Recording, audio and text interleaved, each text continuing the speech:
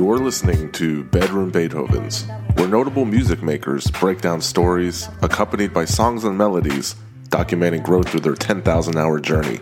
And me? Well, my name is Cello, your host.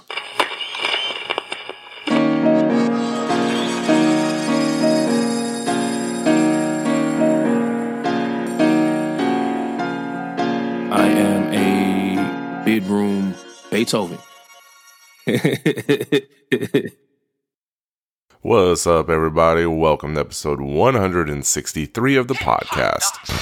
DJ Wally Sparks, the league crew. You now in tune to the hip-hop doctrine. For all of y'all that keep the boondocks locked in. Down in the boondocks. Watch closely. You're about to experience a nigga moment. And now for our feature presentation. My guest this week is... My name is Wally Sparks. I'm a professional disc jockey. I've been playing records and making people dance to those records for 25 plus years. Tour DJ, music director, and frequent collaborator with Big Crit. Some people may know me from the mid-aughts around 2005, 2006 when I was putting out mixtapes at a really high clip. Some people may know me from my time on Sirius XM radio, doing lead crew radio. Some people may know me from my time on terrestrial radio at WJTT in Chattanooga, Tennessee, which is my hometown. And some people may know me now from the R&B party that I've been producing for the past 6 years called The Groove ATL. AKA the Tennessee Mixtape Titan. There you go. There you go. And AKA DJ Mercenary. Yeah, how about that? That's you pulled that one out your ass. That's a deep cut.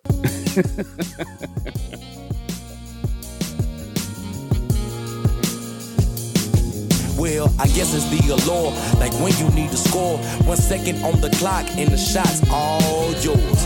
Hit or miss, we take the risk, cause anything's better than Viennas and warm grits. Trading busted babies for fly divas that book.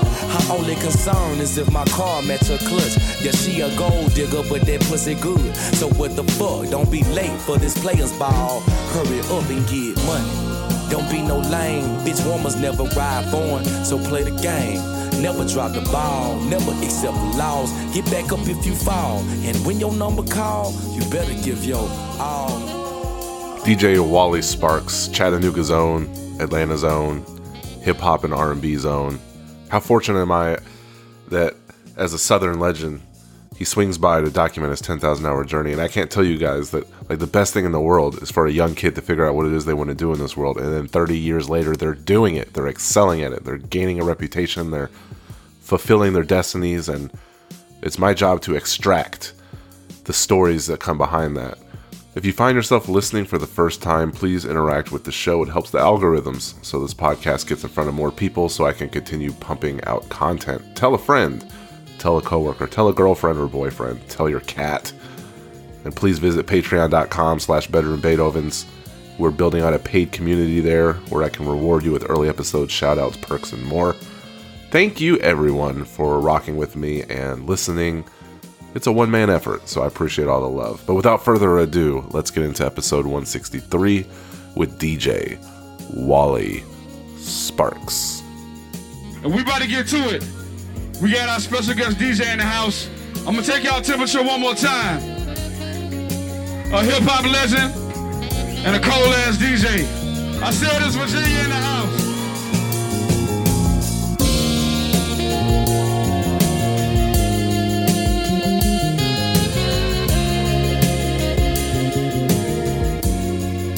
Well, like you said, you grew up in Chattanooga, and it pains me to say this because I'm in Texas, and we're mass shooting states this month, man. I'm from Texas. We all know what happened there, but man. It sucks. Yeah, it must pain you to see what's going on in your hometown. And the last shooting happened on Macaulay Ave. Are you familiar with that location? Yeah, I've been up and down that street. I've going up and down the street my entire life. You know, that's just it's just strange, man. It's just not. That's not the place I know my hometown to be. Is this around like the same locations where if I take it to a happier memory, maybe Cat's Records and Tapes on Brainerd Road? Yeah, that's a much happier time. but Macaulay Avenue is not far. There's a tunnel called the Macaulay Tunnel that connects Brainerd Road and Macaulay Avenue. So when you on one side of the tunnel is Macaulay Avenue, on the other side is Brainerd Road. So and that's kind of like Brainerd Road is like the main throughway. Well, at least it was back then, and maybe I guess it still is kind of, because it's one main throughway that kind of connects the entire city. Like you can go from way north of the city all the way to downtown just by staying on Brainerd Road. And once you go to the Macaulay Tunnel, go through the Macaulay Tunnel, you'll be, if you're on Brainerd Road and you go through the Macaulay Tunnel, you'll end up on Macaulay Avenue, and vice versa. If you're on Macaulay Avenue and go through the Macaulay Tunnel, you'll end up on Brainerd Road. Did you go out to the school in that area as well? Yeah, I'm born and raised, man. I lived there until I was 33 years old, until I moved to Atlanta. So I've only lived in two places, Chattanooga and Atlanta. Let's go way back, because first off, the Black Achievers program is still going strong. It's still up and running. But is it really? It's still going. I had no idea. The YMCA. But what is a middle school aged Wally Sparks play at a function like that? Because what 11, 12-year-old cassettes do you have, and from the cassettes you have, how do you know what are suitable in that setting? So was there any foresight into that, or you just grabbed music and hit play? Well, there's a two-layer answer to that. One is I just played what was on the radio also, but that was just because I knew that made people dance. So, but there was also stuff that I liked that got played on television, which was the stuff that I would buy. Whatever was popular at the time. So lots of Tribe, lots of NWA, lots of Dr. Dre and the Chronic, lots of I was real back then. I was real heavy into East Coast rap, like real heavy. I used to walk around school talking with a fake New York accent because I wanted to be down with hip hop so bad. I listened to Kwame was real big for me, real big. He's one of my biggest influences, even still to this day. I was listening to a lot of Brand Nubian back then. Redman had just kind of hit the scene, but yeah, just whatever was popular in rap, and I mean whatever. I mean that includes Young MC and Vanilla Ice and Hammer and all that stuff. I'm a big MC Hammer fan, big time. I was into all that, but I was also into all the other stuff too. I was just enamored by hip hop in general. You know what I mean? So, I would always park in front of the television when Yo MTV Raps would come on. Rap City was still sort of new back then, but Yo MTV Raps Day with Dr. Dre and Ed Lover, and then on the weekend with Fab Five Freddy, I was all about it. So anything that popped up on that screen, I was with it. There was rarely anything that I didn't like or didn't want to involve myself with. But I'm surprised you had that flexibility, because wasn't your dad a pastor? Yeah. My dad still is. He's in Knoxville now, but he wasn't preaching at the time. But my dad is his whole my passion is music. My father's passion is the church. Always has been. He's always been a church guy. And which kind of made me a church kid by default. But my dad never pressured me. He wasn't one of those parents that was super strict. My dad probably is the first person to help me develop my musical sensibilities. Because my dad, even though he wasn't really into hip hop or anything of the sort, because his whole thing is he couldn't really get past the language at the time, but he enjoyed good music, and he realized that good music doesn't necessarily have to, just because it's not gospel music doesn't mean it's not good. You know what I'm saying?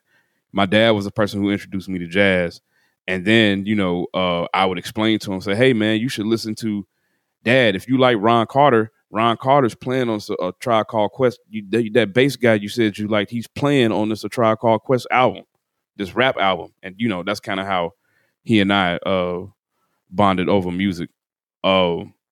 So he was flexible. And then I lived with my mom. My parents divorced when I was 2 years old, and I lived with my mother.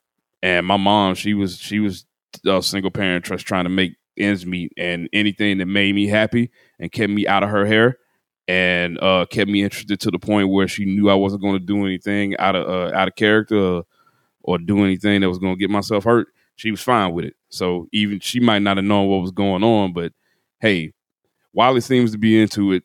Let him be into it, so I can go do adult stuff. But when that interest turned into something more serious, she had reservations about you turning DJing into a career. And honestly, nothing has changed in the field of DJing. Even in 2022, if you tell your parents as a young adult you want to be a DJ, they aren't thinking that that's a viable, rock solid career for my son and daughter. Yeah, I don't necessarily think it was reservations. I don't think it was reservations about me trying to turn it into a career. I think she was okay with that. I think she was concerned. She just wanted to make sure I had some sort of sense of security. It wasn't like, don't go do that. It's like, do this just in case. Lane College and the University of Tennessee at Chattanooga, was that just to kind of appease that thinking a little bit? Yeah, but I was into school, but I realized now I was into school for the social aspect of it, not the academic aspect of it. Lane College was the reason I went there is that's the school that gave me the scholarship to go, and it's a HBCU in Jackson, Tennessee, and I was dead set as a high school kid. I was dead set on going to a HBCU. I applied to a bunch of them, got accepted to a lot of them actually too. But none of them, some would give me partial scholarships. Some weren't giving me any scholarships at all. But Lane College offered me a scholarship that was going to cover the cost of my education.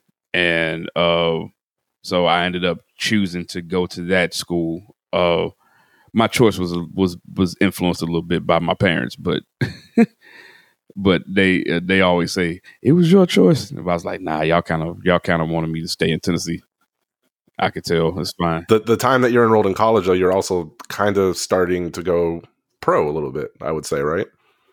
That's when I did. Now, my freshman year in college, 1997, is when I decided that this is what I want to do.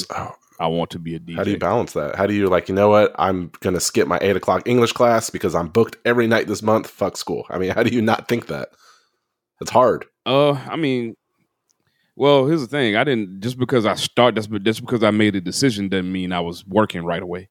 I still had, not my freshman year because that was just when I was in Jackson. But when I came back to Chattanooga, I still had 2 part-time jobs. You mentioned Cats, and I was working in Foot Locker at the time. I had all sorts of odd jobs all over the city.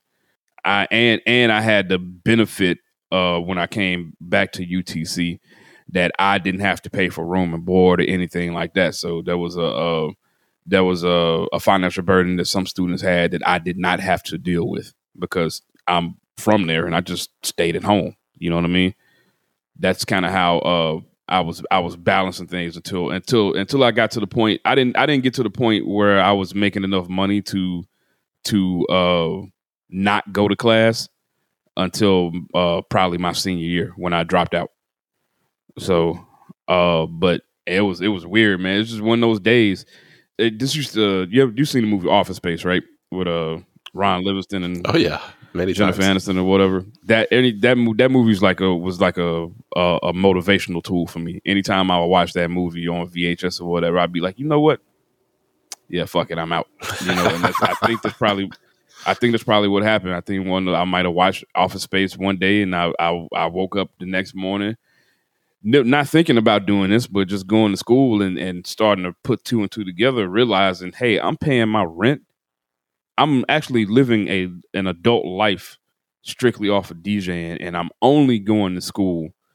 I'm not going to class. I'm about to. I'd already failed one class, I think, but I wasn't going to school. Only reason I'm going to school is to make sure that I can continue to keep myself booked with the clientele on campus, and I didn't notice at the time, but I was teaching myself soft skills of how to negotiate and how to read people and how to talk to people in how to talk to strangers in a new environment or an unfamiliar environment. All of that. I didn't realize I was being educated in that way.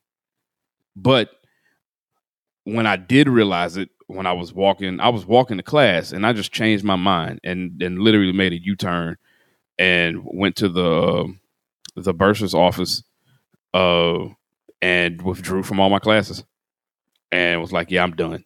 You know, because I was paying for it. By this time I was actually paying for it because I didn't have a scholarship. I only had financial aid, and that was only going to cover me for so much. And I was like, man, I'm paying for all this out of my pocket. I know what I'm going to do for the rest of my life, so I might as well just stop paying for it. And then those skills kind of helped, in the future. I was introduced to you on Ozone Magazine.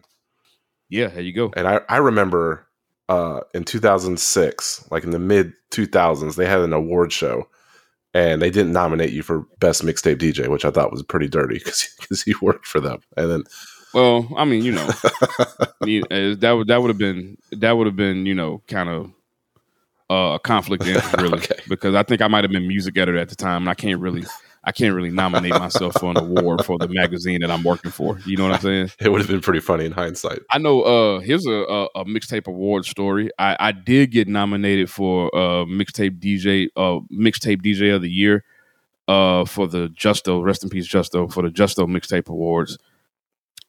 Had placed some high value on, and I ended up losing to J Period. And I'm like, okay, all right, if I'm gonna lose anybody, that's a good guy to lose to. Yeah, they gave the best mixtape DJ to Drama, and that he's a big name. So yeah. But the best club DJ was DJ Mars, and I've never heard of him. Maybe I'm just out of the loop. I just DJ with him. He just DJed my party. He just DJed the Groove a couple weeks ago. Oh, well, there you go. So he's still active and doing big things. Yeah, he's Monica's tour DJ currently. Oh, right on. And then I guess around that time too, or maybe even earlier. In fact, about 6 months ago, I tweeted at you, and I put you down memory lane about the Gear Sluts forum. Yes. Yeah. And I just thought it was so human for you to be on an internet forum just asking people like, hey, this big crit guy, what do you guys think about him? And if someone didn't say something favorable, instead of you being like, your taste in music is garbage, you don't know what you're talking about, you asked them specifically like what doesn't gel with them, and then you took the time to really understand their perspective, whether it was valid or not. That was me back in the day, man. I was trying to I was there because I was there specifically because I don't think people realized Crit was producing. I don't think people realized he was making all that music himself. What made you want to start making beats? Really because I couldn't afford to pay for them, man. Like I really started rapping, like on trying to get in the studio and stuff, like around 13. So at that point, parents really didn't understand paying $100, $150 for no beat. And so, on the first program I got to use was MTV Music Generator, which is a PlayStation, program technically. You make beats on PlayStation. My brother copped that for me. And then, it's kind of on from there, like really just... Yeah.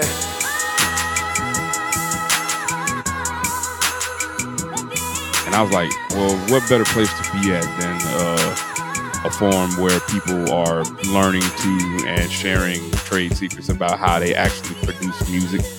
So, hey, have you heard of this guy? He produces, and I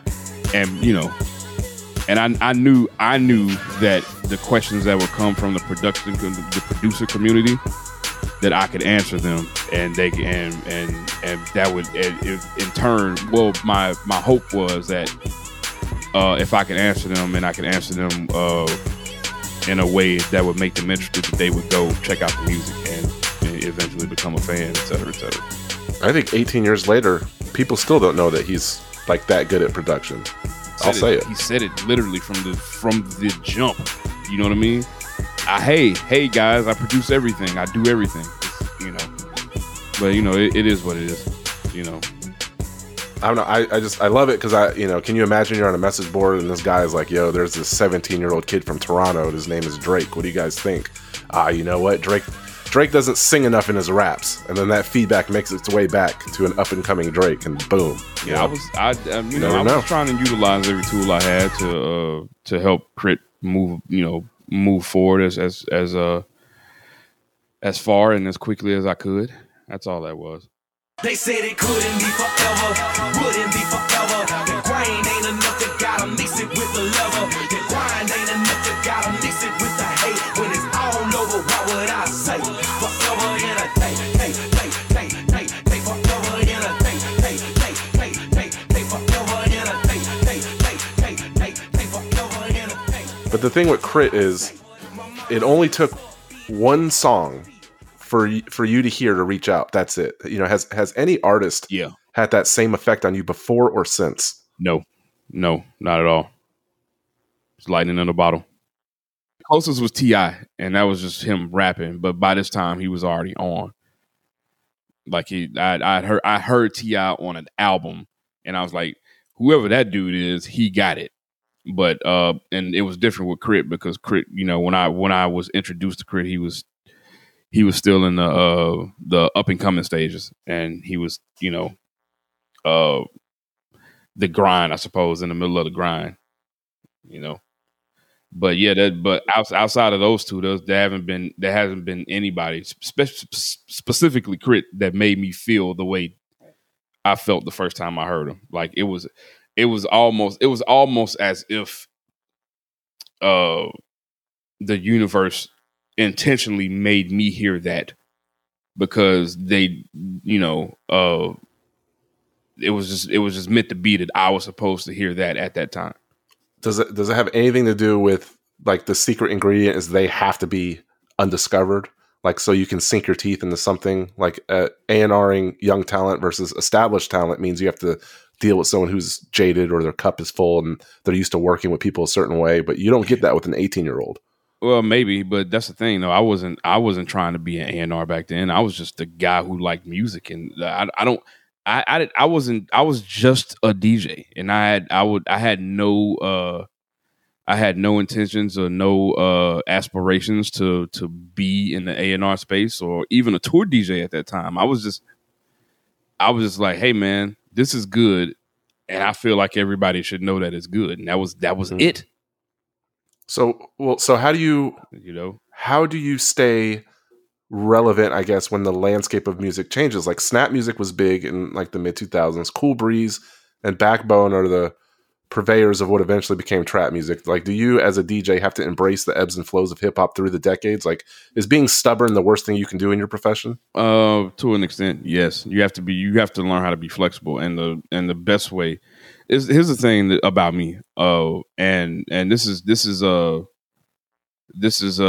atypical of most people in the South, most music fans in the South. We liked everything. We weren't as regional as other places, and we were accepting of everything. You know what I mean? And I've always tried to see myself as a type of person that finds some sort of redeeming quality in anything, even if I don't particularly like it. I try to find some sort of redeeming quality in it. I used to, there was a time where anything from the South was frowned upon, no matter if it was good or bad. It was just because of where it originated from, it immediately made it bad. You know what I mean? So I was used to that, and I didn't want to. I never wanted to be that way. I never wanted to judge music on its merit. I just, if it jammed, it jammed, regardless of where it came from. And if it jammed, I was going to play it. But I'm also aware that I learned to be aware after a while of, especially around this time in the mid-aughts, that you have to serve your audience, and you got to get them what, and in order to educate, you actually have to, you have to serve your audience and get them what they want to. It's that whole old school adage of putting a little sugar in the cough medicine so the baby will take what's needed to help them get healthy. You know what I mean? Yeah, because I remember, like, back in the day, like, I would listen to If I listen to a Silk the Shocker song, I know KLC, there was a song called Just Be Straight With Me, and he sampled the SOS band Just Be Good To Me. But then on the R&B side, Deborah Cox would do Just Be Good To Me. And it's almost like they're serving, like they're taking the same sample and serving two different audiences. And it's like everybody wins. Completely different audiences. Yeah, but there'd be one side that says, "Hey, this one thing is bad and this other thing is good," when it's literally based on the exact same thing. I guess a more direct way would be like when Big Crit worked with BB King. So you have like the BB King audience, you have the Big Crit audience, and then like, whoa, what are they gonna do coming together? Like on Post Malone's last album, he had Black Sabbath, and it's like, man, people, that's crazy to me, on paper, So I bet even when Crit's having that conversation, like, hey, let's reach out to BB King. He probably doesn't even think it's possible. Yeah, that was from the very, very beginning of working on Live from Underground, which just turned 10 years old last week. Ooh. Or a few days ago. But from the very beginning of the process of working on that album, that was a goal to get BB King on it, and you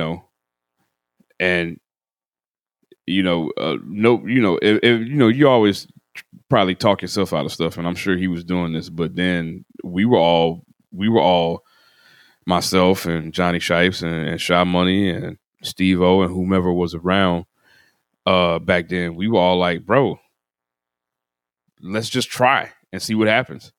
You know what I mean? And clearly you see what happened. It came to pass.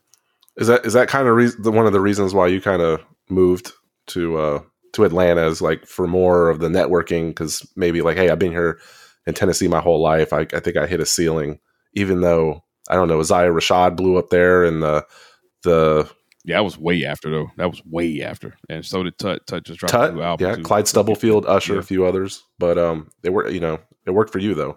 Yeah, it was. But you know what though? I think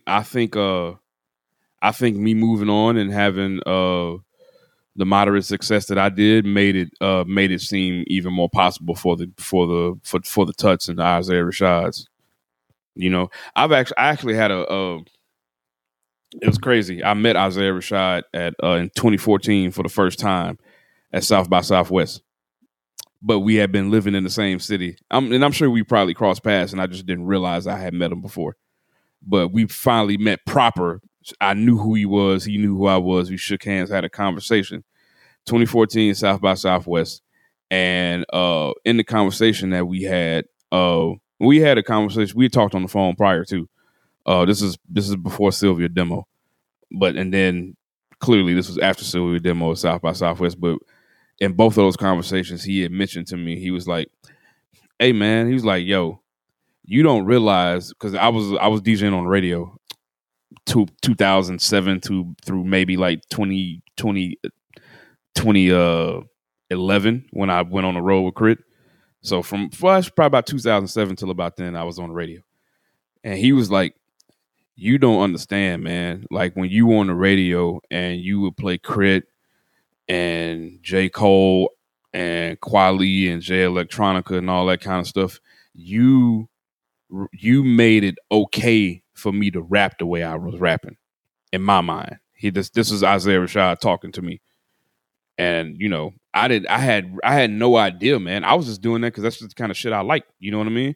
And what's crazy is like in those same mix shows, I'm playing all the stuff that you would play on the radio at that time too. Whatever the Plies and the Trey Songs and all, all that. I was playing all that stuff too. But I would sneak the other stuff in. Little Brother here, Wale there. You know what I mean? And he was like, when you were playing all that stuff, that gave me the confidence to rhyme the way I really wanted to rhyme, because he was like, this dude's from Chattanooga, and if he can do it, and they're accepting of it, I don't have to reduce myself to just whatever is considered to be the norm. I can actually be who I want to be. And I didn't. I was blown away when he told me that. And I was like, wow, that's crazy. And I was really tripping. I was like, man, it's such a fucking mind fuck to know that you and I literally have been running up and down the same streets in the same city for 20 plus years. And this is where we have this conversation at. In Austin, Texas. Wow. And it's almost like if y'all didn't meet then, you might not have known how he felt till years later or whenever you would have. I would have never known. You know what I mean? It's crazy how shit works out like that. And you're a big wrestling fan. How long have you been watching it? Man, since I was probably 7, 8 years old. So you're aware that in the year 2000, they released a rap album with Snoop, Dub C, all that. Yeah. Thumbs up or thumbs down? What'd you think? It was a money grab. You know, it's fun to be fun. You know, just to have, you know, WWE or probably WWF back then, the music. You know what I'm saying? Yeah, kind of crazy to have C Murder and Peanut Butter Wolf on the same project. Yeah, there you go. How about that? It's funny. Jake Warren produced John Cena's theme music. Mark Henry's old theme music is performed by 3 6 Mafia. It's all sorts of weird wrestling connections. How could I be scared of a man? I walk through this land like a runner's man. Never can you imagine the pain that I bring if I said I'm a doing in the streets of this thing. It's a K-I-N-G-N Hill, wildest man in the world, and I have no fear. I'm the mean and the mean, the nightmare dreams, the root of all. Taz from ECW, his son is wrestling right now. His name is Hook, and his theme music is performed by Action Bronson. So, rap and wrestling has always had, you know, that one connection. You say that like hip hop and wrestling kind of goes hand in hand, but I remember watching back in the day, and like Creed did Edge's theme, and Limp Bizkit did Undertaker, and Motorhead did Triple H. They didn't really give hip hop that time in the sun, at least for entry music. They would do hip hop side projects, but not their entrance music. Not enough. Yeah, it depends. You know, you had the people like Jerry Lawler's son and Scotty 2 Hotty, Too Cool, Brian Christopher. You know, they were kind of like a, but then again, that was like a parody of hip hop. You know what I mean? Not an actual like hip hop gimmick. But then there was a guy in WCW that was supposed to be a rapper whose name was PN News. I don't remember him. Yeah, he's not very memorable.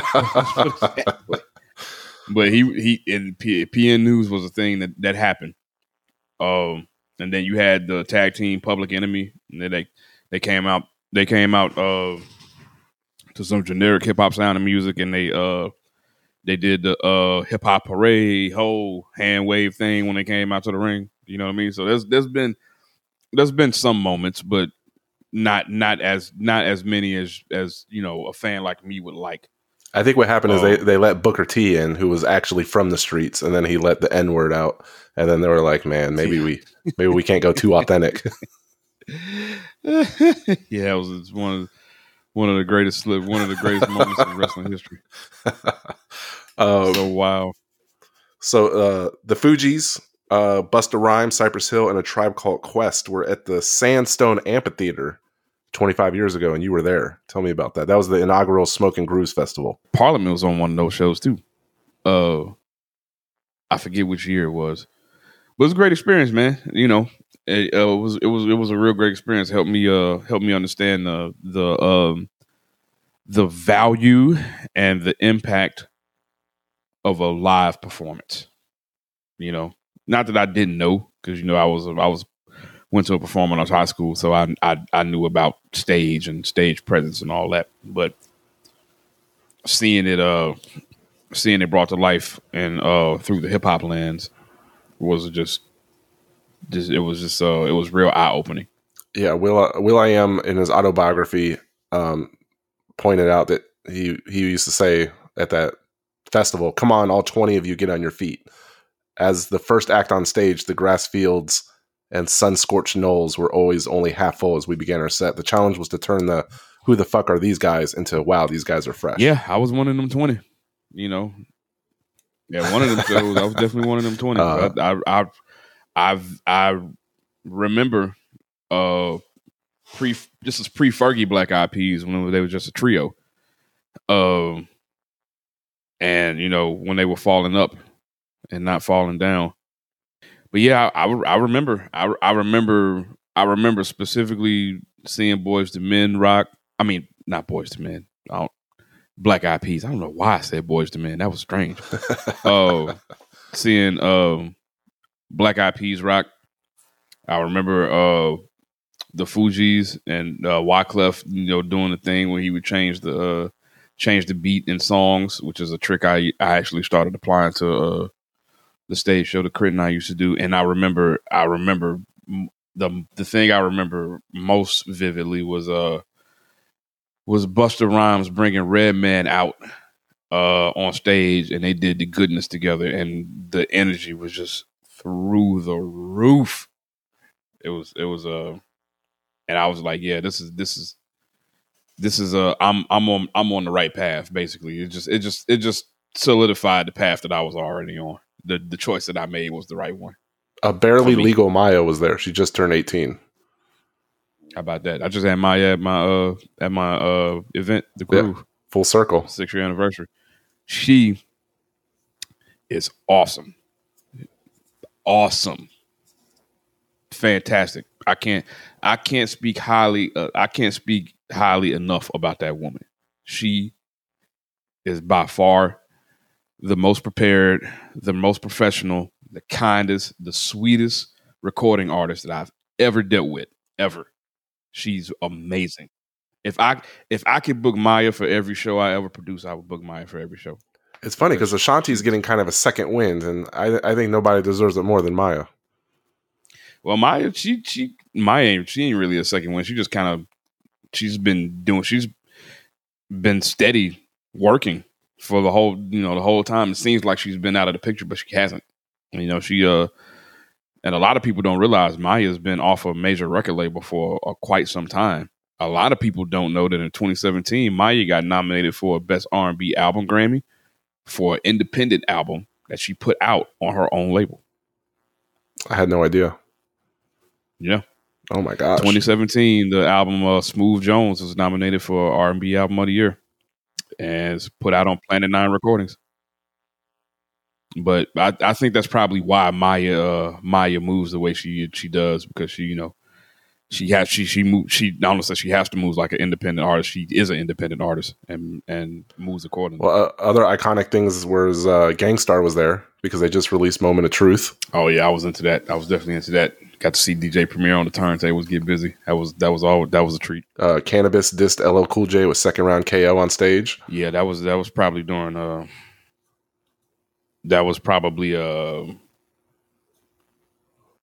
during Wyclef's set portion, his portion of the Fuji set. I believe Cypress Hill passed out rolling papers, and then I think Public Enemy reconciled. Professor Griff, Flavor Flav, and Chuck D had a talk and reconciled at that festival. So a lot of good things. And I bring that up because it's like it's so weird how little content remains from that tour. It's strange. You can't find anything about it. No cell phones back then, buddy. No camera phones, at least. Yeah, I'm from the South. I live in Texas, so Swishahouse was like the Bible. Screw music and Cash Money, No Limit.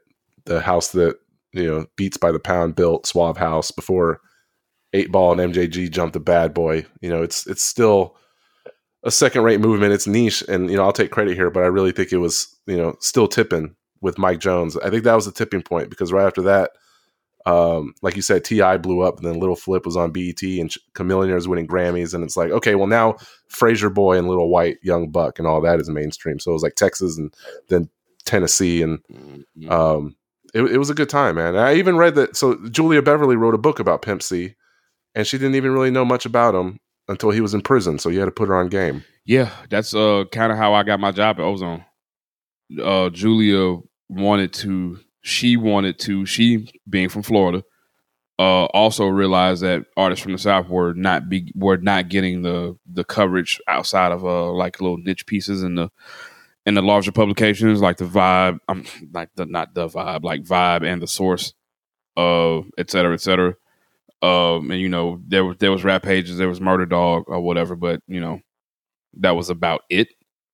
And she wanted to create a publication that focused specifically on the Southern region, of the United States, and the rap music and the regional rap music, because that was a big thing. Like, regional rap music was very, very, very, very heavy back then, as you well know. It's talking about Swisher House and SUC, et cetera, et cetera.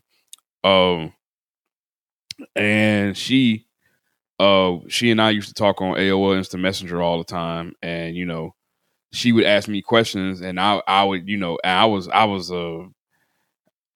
one of those people that when you ask me a question, I would give you like the whole history of what was going on. She's like, hey, a lot of stuff, and we just have conversations. It's like, what do you think about coming on to work for the magazine? And I'm like, sure, and that's kind of how that started. But she's a little younger than I am, not too far, but she wasn't really familiar with the Texas sound, but she was familiar with all the stuff that was coming up from Florida, like all the stuff that would come up from Miami and the things that were happening in Tampa and in Orlando, where she's from, et cetera, et cetera.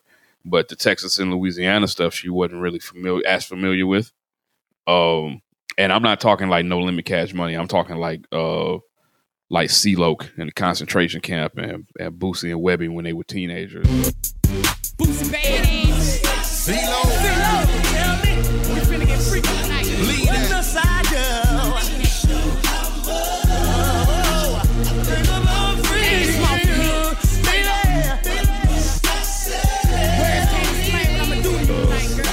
And that sort of thing, and UGK, etc. And she asked me questions about it, and I tell her what I did know, and then she would go do her due diligence and do the research, and actually start going to talk to these people, and she ended up going to see Pimp C often when he was locked away.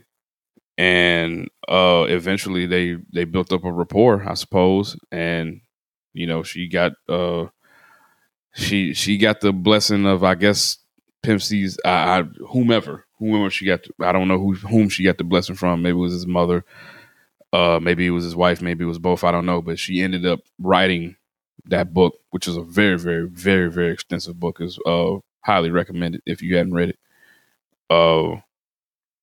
But yeah, it's that our conversations continued on, and eventually turned into me writing music reviews, and that turned into me becoming a music editor of the magazine for a brief period of time. When's your book coming out? Because I feel like that's overdue. Oh man, I ain't writing no goddamn book. Forward by Big Crit. Come on, I already getting it started for you. Yeah, man. What am I going to talk about? I know you got stories. I think we've illustrated your knowledge, your hard work, and your integrity as a person and as a DJ, and I think we covered a lot of grounds. Is there anything you want to plug? Is there anything that we missed? Plug wise, the Groove ATL.com. TheGrooveATL.com. TheGrooveATL.com. That's it for the plugs. I mean, we play up. If you love R&B music, that's the place. That's the place you wanna be if you're in the Atlanta area. Other than that, man, just everybody stay safe out there, and do the things that you want to do with your life, because you only got one life to live. So make that shit count. And here's the thing I want to outro with: if you find yourself in a venue and you have to choose between Thursday Night Football and Wally Sparks, make the right decision. You can watch football anytime, man, but to be in the presence of Shout to my man Dustin. I got love for Dustin. Dustin was only doing what a good bar owner. He made a business decision. I have no issues with you, Dustin. I love you, bro. You know what I'm saying? Me and Dustin ended up making a whole lot of fucking money together too after that happened. But hey, that's hilarious.